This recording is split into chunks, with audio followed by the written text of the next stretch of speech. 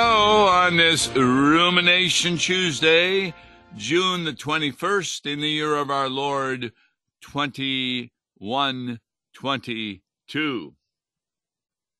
I'm sorry, 2022. I'm looking too far ahead. I'm Tom Baker. With me, we're going to be talking about, with Mark Smith, the hymn, Come Follow Me, the Savior Spake. It is written by Johann Scheffler. The reason I mention that name is because the translator is Charles Schaeffer. But Johann died in 1677. Schaeffer died in 1896. So they are not related, even though their names sound similar. Johann Scheffler, the author, also was called Angelus Silesius. He actually began writing poetry during his teens. And he was called Angelus because when he joined the Roman Catholic Church in 1653, his confirmation name he chose was Angelus. But to avoid confusion with another Johann Angelus, he appended Silesius, or the Silesian, someone from Silesius, to his name. The translation, therefore, by Charles Schaeffer is what we basically follow in our hymnal. And this also is the hymn of the day for Proper 8 and Trinity 5. It highlights the Christian's everyday walk with Christ. And the hymn serves well during the weeks after the Epiphany, when the gospel includes calling of the disciples. So, Pastor Mark Smith, how often have you used this hymn? Oh, a lot of times. Really? A lot of times, yeah. This is an old familiar hymn. I remember singing it from the Lutheran hymnal. But you know what's interesting? I may be getting a little bit ahead of myself. They changed the last line, and I think for the better. In the old Lutheran hymnal, it used to be, "For who bears not the battle strain?" Let's see. Yeah, "For who bears not the battle strain, the crown of life shall not obtain." Well, that's kind of rough. So negative. They changed it. Yeah, I think it's better the way they say it. "For those who bear the battle strain, the crown of heavenly life obtain." Yes. In fact, they say that fifth verse, we're not really sure who wrote that one. Or is it the fourth verse? Yes, the fourth verse, they're not sure who wrote it. But at any rate, he wrote 1 to 3 and verse 5 with that change in it. Yeah, so, I've got some Schaeffers in my background. My mother was a Schaeffer. It means, you know what it means? It means shepherd in German. Schaeffer is shepherd. But that's the translator. The translator. Right. The guy who wrote it is Scheffler. Right. I don't think that means shepherd. No, I don't know what that means. No, okay. So, 1896, boy, that was not that long ago. No, but this is a familiar hymn. I've used it a lot. I hardly ever used it. Really? Yes. Do you know why? Well, let's read the first verse, and you'll figure that out. Well, let's see. Okay, I'll read it. Go ahead with verse 1. "Come follow me," the Savior spake, "all in my way abiding. Deny yourselves, the world forsake. Obey my call and guiding. O bear the cross, whate'er betide. take my example for your guide. Yes, I know right away why you didn't pick that hymn very much. You used to say, Tom, you used to say, and it sounds like a strange statement, but you used to say, Christ is a terrible example to follow. And I know what you mean by that. What do I mean? You mean he's a difficult example to follow. In fact, impossible to follow. There's no way we can follow Christ's example, really. He's done it all for us. There's no way we could.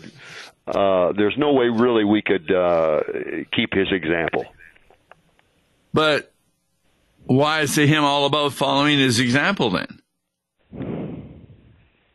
Well, because I would temper that. I would say he is still a good example for us to follow, even though we do a miserable job of keeping his example. He is whatever we do, it's done in Christ. If we can't take any credit for what we do, for our good works, we can't take any credit on our own. It's all in him.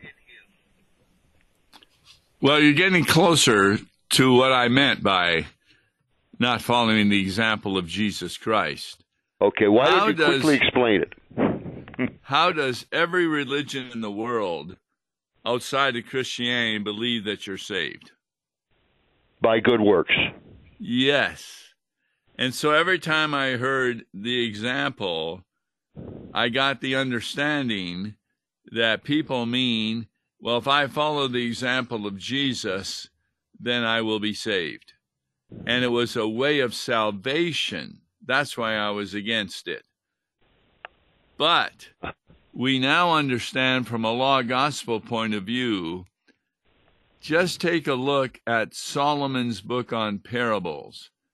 And what do we learn? We learn that God has definite ways which we are to obey according to the way that he has created this universe. And when we obey him properly, then guess what? We are doing fruits of faith by the power of the Holy Spirit.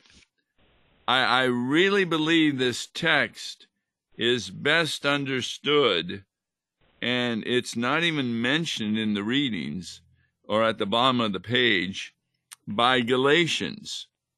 Remember, for freedom, Christ has set us free.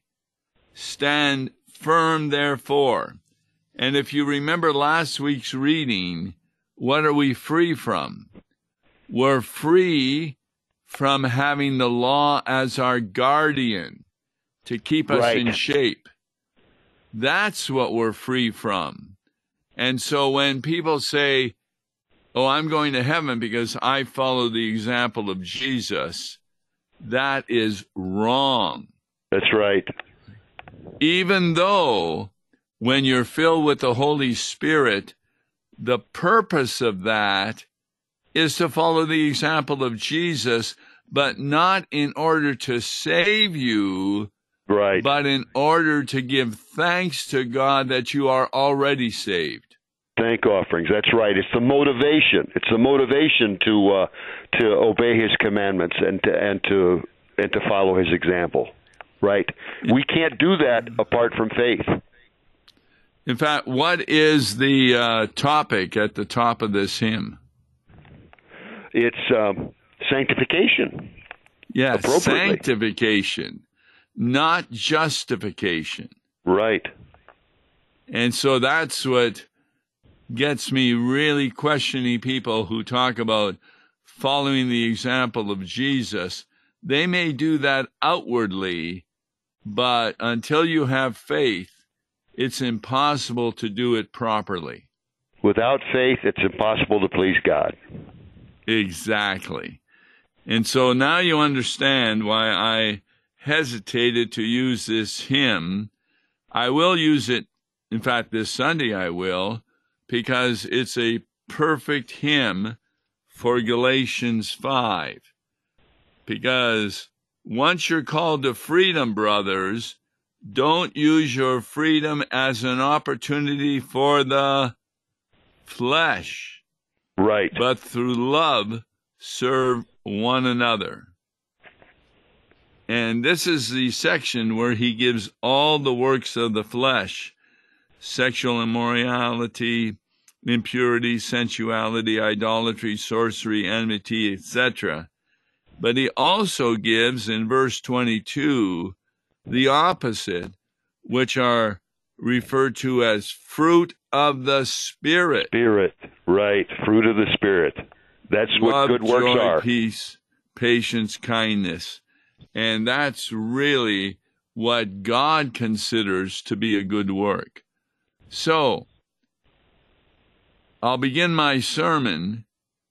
Do you follow the example of Jesus enough to get to heaven? No, we don't. No, he's already brought me there. Yes, but then see, that's confusing to people when they sing this hymn. Mm-hmm. Take my example for your guide.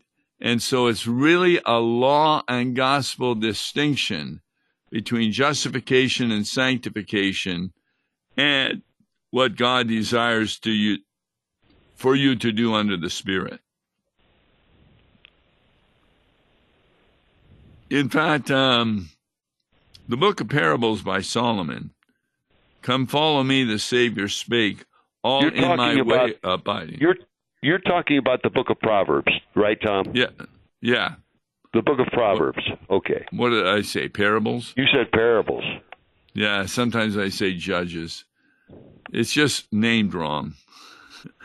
No, the book of Proverbs, no doubt about it. The whole book, especially beginning with chapter 8, is Jesus telling us the way that we will abide in him. And deny yourself, the world forsake. Obey my call and guiding. And that's definitely done for the Christian. So that's why I hesitated to use this verse, because I wasn't really understanding that the life of sanctification is after you have been totally justified. It's not a way of justification, it's a way of thankfulness. Yeah, I think that superscription above at the top of the page, sanctification, I think that's important to draw people's attention to. When you use this hymn, I think that's a good point to make. Yes, and that's why I was surprised that even though it's for this particular Sunday, this Sunday is the Galatians 5 reading, and it's not mentioned at the bottom at all. But on to stanza 2, please. Okay. I am the light, I light the way, a godly life displaying. I bid you walk as in the day, I keep your feet from straying. I am the way, and well I show how you must sojourn here below. Now, that's exactly what Solomon is writing in his book on Proverbs.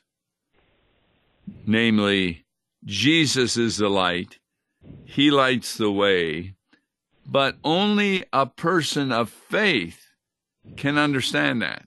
Right, that's right. In fact, one of the points that really became clear to me, you have a lot of Christians who dislike confessing their sins. It embarrasses them, and they don't want other people to know they're such a sinner. If you ask most Christians, are you going to heaven? Well, I don't sin as much as my neighbor, or something like that, they'll say. But the point of what Solomon was writing and what Jesus was saying is that only a Christian can properly confess sins, because they know what happens after that confession. And what is that? Oh, they'll go right back to sinning. Absolutely. No, after the confession. After the confession? Well, they're after the confession, they're uplifted, they're assured, but How? It doesn't. They're assured, well, by the Lord's Supper, for instance. Specifically, what is there in the Lord's Supper that assures them? Christ's own body and blood, given and shed for us for the remission of sins. Now, that's the point, is that the reason only a Christian can sincerely confess sins is because they know that what's coming after is the forgiveness of sins. And That's what right. does that mean, the forgiveness of sins? Well, the forgiveness of sins, actually, it's taken place already in our baptism. In our baptism, every single sin that we've ever committed or ever will commit is washed away in our baptism. When the pastor gives us holy absolution, it reminds us that those sins have already been washed away in holy baptism. But what does forgiveness mean? Oh, it means that the guilt is taken away. Well. No, I always say the guilt is still there. The guilt is still there, but the condemnation. Consequences. There's now no condemnation for them that are in Christ Jesus. Yes, and we're talking eternally. Right. There still can be justice temporally. Oh, like yes. If you're drunk driving and you hit somebody, well, you're going to pay the cost. That's right. Or a murderer may repent, but he still may have to bear the penalty. Yes. Well, can you think of any murderer that's going to be saved? Well, I think of I think of the hanging judge, the famous hanging judge Parker down in Fort Smith, Arkansas. He condemned to hanging like 79 convicts in his day, but he always pronounced, "And may God have mercy upon your soul," whenever he read the verdict. Well, can we think of anyone who was a murderer in the Bible that's going to heaven? Oh, yes, of course. King David. David, for one. Yes. And also Moses. Yes. And the apostle. Oh, the apostle?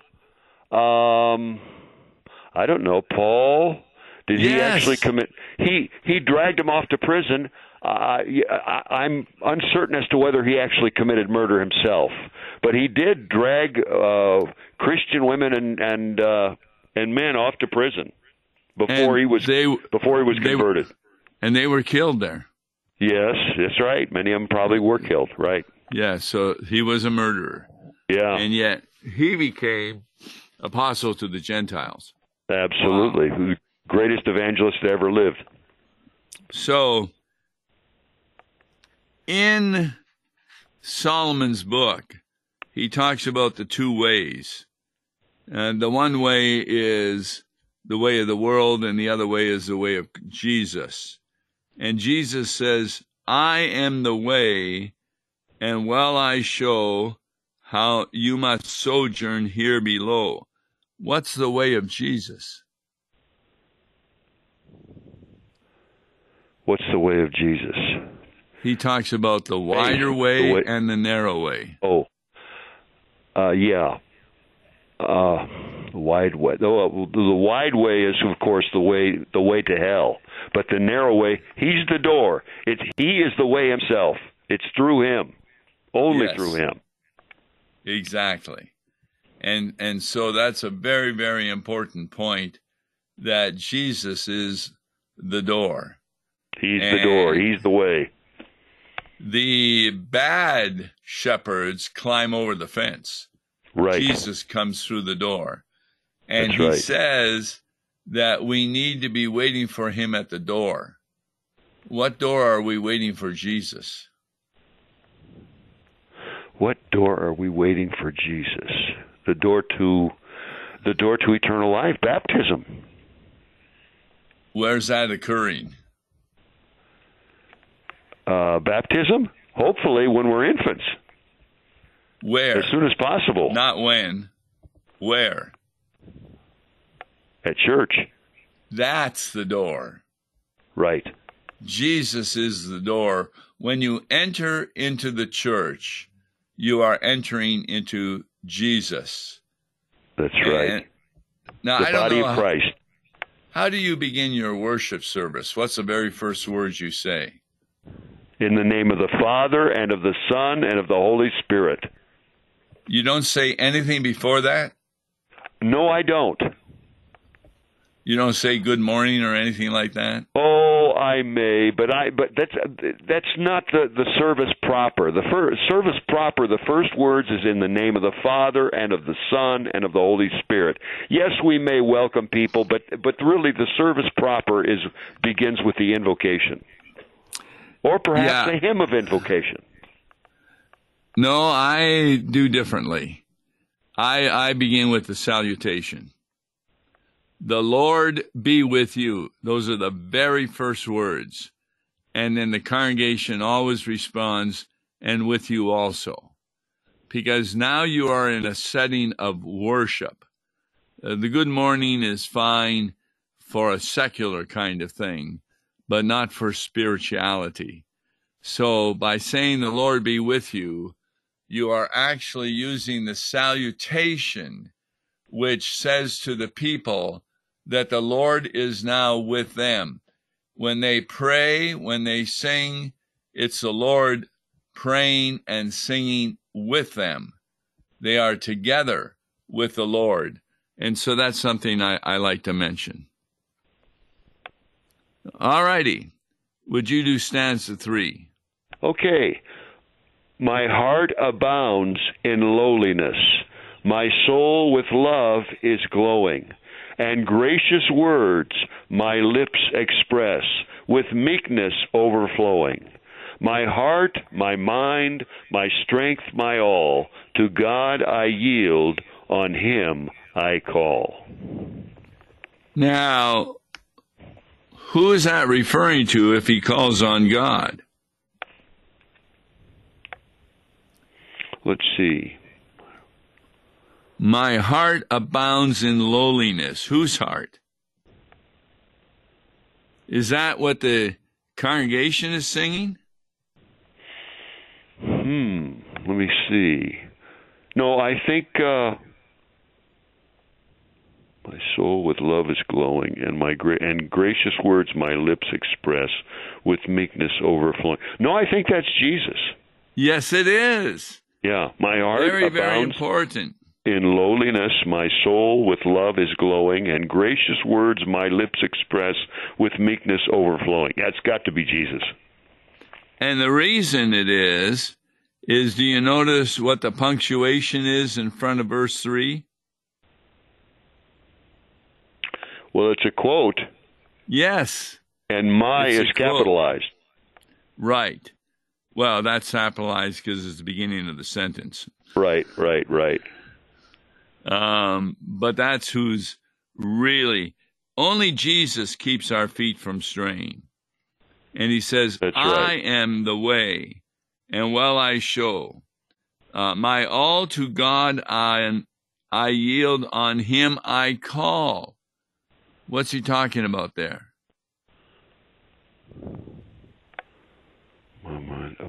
My all to God I yield, on him I call. Let's see. My heart, my mind, my strength, my all to God I yield, on him I call. Well, this is Jesus talking about being completely subject to God's will. To which God? To his heavenly Father. Yes, very, very important. This is state of humiliation, right? To a degree, because when he's on the cross, Father, forgive them, for they know not what they are doing. Right. And so even in his state of exaltation, well, actually, he's in his state. This hymn expresses him in his state of exaltation, wouldn't you say? I would say mostly. Yeah. Right, because it's talking. All right, verse 4. I teach you how to shun and flee what harms your soul's salvation, your heart from every guile to free from sin and its temptation. I am the refuge of the soul and lead you to your heavenly goal. Now that's all about Jesus, because he's leading us. And how did he lead us? Actually, doesn't he carry us there? Yes. Well, you're really now talking about the lost sheep. Right. Okay. So, stanza 5, please. Then let us follow Christ our Lord and take the cross appointed, and firmly clinging to his word in suffering be undaunted. For those who bear the battle's strain, the crown of heavenly life obtain. That's a promise of the gospel. And we bear that cross because we're living the life of sanctification. Yeah. Thanks so much, Pastor Smith, for helping me with Come Follow Me, the Savior Spake. And we'll be taking a look at Solomon's Proverbs tomorrow. Until then, God bless you. Listen to Law and Gospel each weekday morning at 9:30 on KFUO. For a tax-deductible gift to Law and Gospel, please make your check out to Law and Gospel and mail to Law and Gospel, P.O. Box 28910, St. Louis, Missouri 63132, or call toll-free 1-877-267-1962.